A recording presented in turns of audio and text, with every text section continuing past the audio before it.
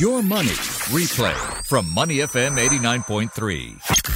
Influence with Michelle Martin on Your Money, only on Money FM 89.3. Food delivery services have changed the way we approach our food. In preparation for this show, I decided I would, head down and line up for my food for a change. And I was surprised at how irritated I was at a 20-minute wait because food delivery services have got us so accustomed to cutting the queue and saving our time. Luke Andriani is Managing Director of Foodpanda Singapore. Since 2019, the number of active e-commerce users in Southeast Asia have really grown. They've gone up by about 300%. We're seeing double-digit growth almost every year. Food delivery is expected to be a key driver of growth. Foodpanda, one of the longest-serving food delivery providers in Singapore. It's 7 years on? The longest, yeah. 7 years and a half, actually, now. And counting. And you've launched several new initiatives, expanding your services to include groceries and household essentials. You've also got a service that helps us sort of cut the queue by picking up our food ourselves and saving on delivery charges there. Correct. So really great to have you in the studio with us. It's just 8 days into 2020, so we thought we'd look ahead at the trends shaping food delivery services. It's a competitive industry, isn't it? It's a highly competitive industry. But as you said, we've been here since 2012, so almost 8 years now. So we've already now sort of grown to a stage of relative confidence and a large scale in terms of penetration in food delivery in Singapore. The big challenge for us now is, as you said, diversification in 2020. And so that's the big direction we're taking. And do you see diversification as the key to a sustainable business here in Singapore? I mean, is the market limited because there's such high mobile penetration? So many people have chosen their delivery service providers, so to speak. Is it limited in terms of growth? So, I mean, there are three main pillars for food delivery, without speaking about diversification, to grow a business. One is to have the right inventory, the right choice of restaurants. The other one is to deliver faster and in a more reliable way. And the third one, which is somewhat the most important in Singapore, is pricing. So we covered those basics to some extent already in Singapore. And because we've been here for quite a long time, and also because the city-state is a market that is somewhat smaller than other markets in Southeast Asia, the penetration of food delivery in Singapore is very, very high. So in other words, the food delivery market now in Singapore is reaching a state that is slightly more mature than, let's say, Thailand or the Philippines, for example. So diversification comes on top of that as a new branch or a new arm of our strategy to try to add new occasions and leverage the fact that we have the largest express fleet in Singapore. And what else can we use it for besides food? That's kind of the thinking behind. Yeah, so we saw Grab moving from transport to food delivery. Some might say we're seeing some of these services expand to banking, even consumer banking. When we think of diversification and Foodpanda, what have you done and what's in the works? So you mentioned that other companies' diversification, which is more sort of operationally very different in the sense that ride-hailing and food delivery do not share the same fleets. For us, what we ask ourselves is, we have this large fleet of riders in Singapore. What else can we use it for besides food? Food being still the core of what we do, overwhelmingly, but we want to humbly diversify and see if we can add more types of services to the fleet. So, for example, groceries is one. Obviously, that's the most natural diversification, I would say, but we're also venturing into non-prescription drugs, flower deliveries, you name it. So we're approaching it via two different models. One of them is a marketplace model, which is what we do almost in our DNA. So you sign vendors on the platform and deliver their goods for them. And the other model that we're exploring is a bit more of a direct sell-in model, which is still in the works at the moment. That's interesting you say non-prescription drugs because, I use telemedicine quite a bit and I love having my drugs come to me, my prescription drugs come to me. And my provider's thinking of moving, so I just get a prescription. I have to go out and get the drugs myself. Yeah. So what you're suggesting is, No, I mean, for prescription drugs, nothing changes. We will not go into that space because it's very regulated. I don't think we would even have the right to do delivery for that. But for non-prescription stuff that you can buy, for example, let's say Guardians, Watsons, these are things that we could consider at some point delivering as well. Certainly shops that have been untapped by other delivery service providers. Hey, speaking of your drivers and your delivery individuals, they've been in the news, and I wonder if you want to bust that rumor that Foodpanda is closing down because there was a Telegram page that your delivery individuals used, and that closed down for a short while. I think this was about 7 days ago. I'm not even aware, to be honest. Okay, so I can buzz the rumor very, very, very, very firmly that you're still around and you're not closing down. I mean, we rather will be and will be the market leader in the decades to come. There's not even a slight consideration to close down. I'm not aware of this page. Okay, so it sounds like it was one mode of communication that your delivery drivers used that had been closed. Okay, but you're here to say that Foodpanda is alive and well. No way, very well, in fact. All right, that's good to hear. In terms of your delivery riders, though, how have they been coping with the e-scooter ban? Overall, quite well for us as a company. For the riders, obviously, it was a bit of a surprise, I believe. So what we did together with the LTA is put together a scheme to help them replacing their vehicles. So if they had what we call a PMD, an e-scooter, to co-fund the replacement of that vehicle to a new vehicle, for example, an electric bicycle, an e-bike. So that was co-funded by DLTA and us. We also had a partnership with the NTUC to provide a temporary relief fund to help those who could not easily switch to a new vehicle type for different reasons. So we put some measures in place to try to alleviate the impact of that new regulation. Luke Andriani is Managing Director of Foodpanda Singapore and Influence with me this morning. So I understand you're taking an extra step to promote conscious eating. You've removed shark's fin from your platform. You're looking to educate customers and partner restaurants as well to support sustainable food sources. Why did you choose this cause? I mean, the real reason we chose this course is that it's the right thing to do. We get a lot of very positive PR, but we don't do it for that purpose. I was a bit conscious about the shark fin ban, for example, for cultural reasons, to be culturally sensitive. But overwhelmingly, the response from customers and from the entire market was super positive. Now the big focus for us is to reduce plastic bags and plastic cutlery. So we have this option to opt out of cutlery, for example, which is highly, highly appreciated by also restaurants because it allows them to cut costs. And moving also to biodegradable. I mean, we already use recycled material for the paper bags, so we're also reducing the volume of paper bags that we're using. Moving to biodegradable as well is the direction we want to take.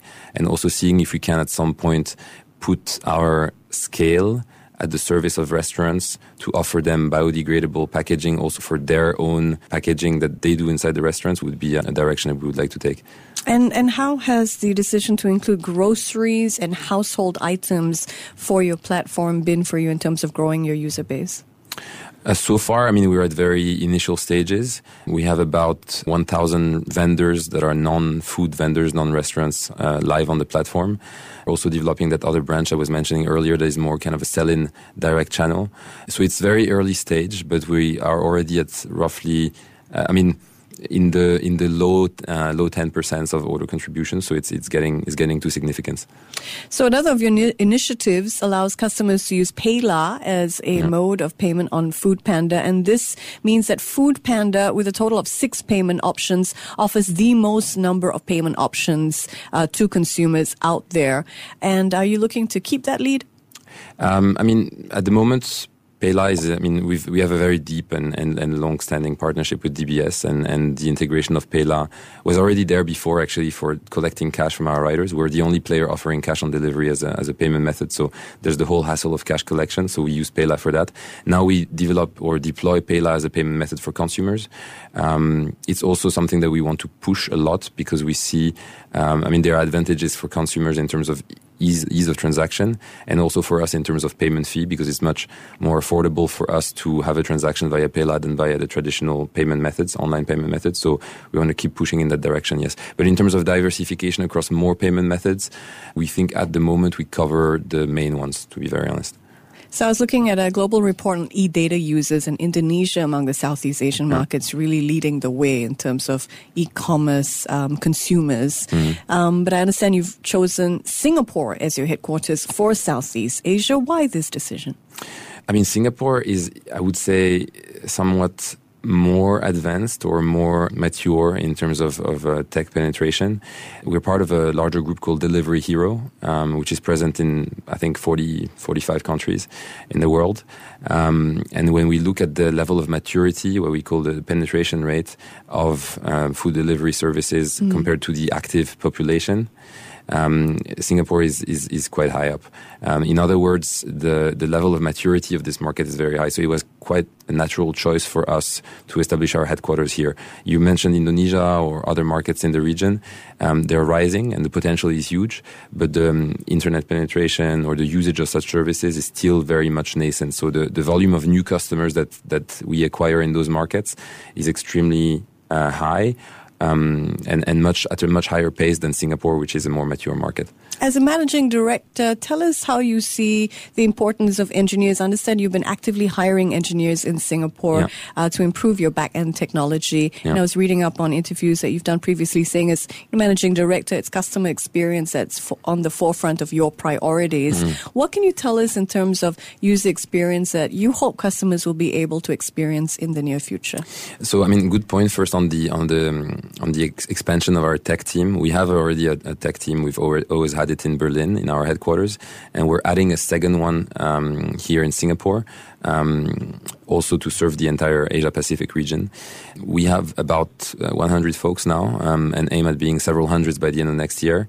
They will focus on a lot of incremental modules or incremental projects that we didn't have the bandwidth to work on before. A key aspect of it will be personalization. So having very personalized campaigns or promotions on the front end for each customer. Having basically when you open the app, having something that really is tailored to your past ordering experiences rather than something standard that we show to everyone. That's one big axis for 2020. In terms of, where you've come from in your experience, you started in diplomacy, you've worked in energy markets, and you also were amongst the first movers in Lazada. Correct.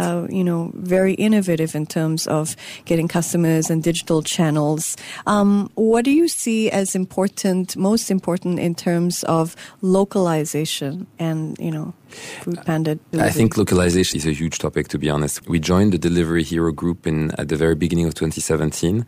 And for a year or two, we had a very strong trend towards centralization, which made sense because we needed to generate synergies.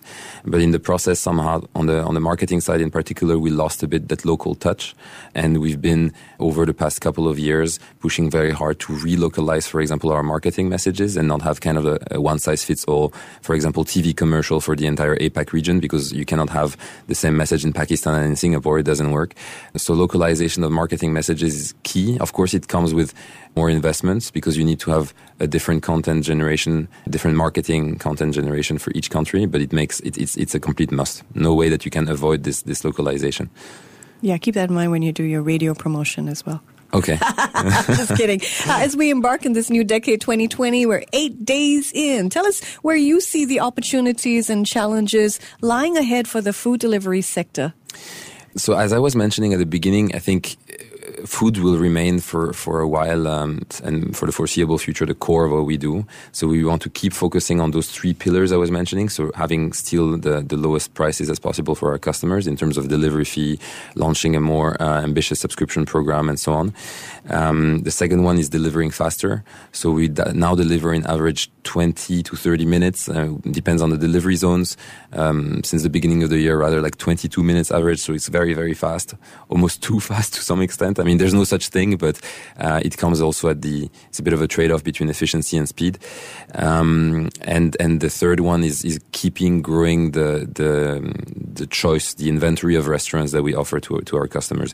So there's no huge disruption in food delivery. I mean, we will try drone deliveries. We are improving on AI and doing those things. So this is interesting, I guess, for auditors. But the reality of our business is that it's quite simple at the end of the day. You need to have choice, good price, and fast delivery.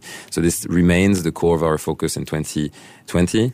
And then there's this whole new world that we're opening up now, which is the diversification we mentioned earlier. And I think, at least for us, that's the key new direction or new pillar that we're adding to our strategy in 2020. Well, I downloaded your app for this interview, so I'll be following your diversification trends closely. Thank you so much for joining us. Thanks it's been a great pleasure. Luke Andriani is Managing Director of Food Panda Singapore. To listen to more great interviews, download our podcasts at moneyfm893.sg or download the SPH radio app available on Google Play or the App Store.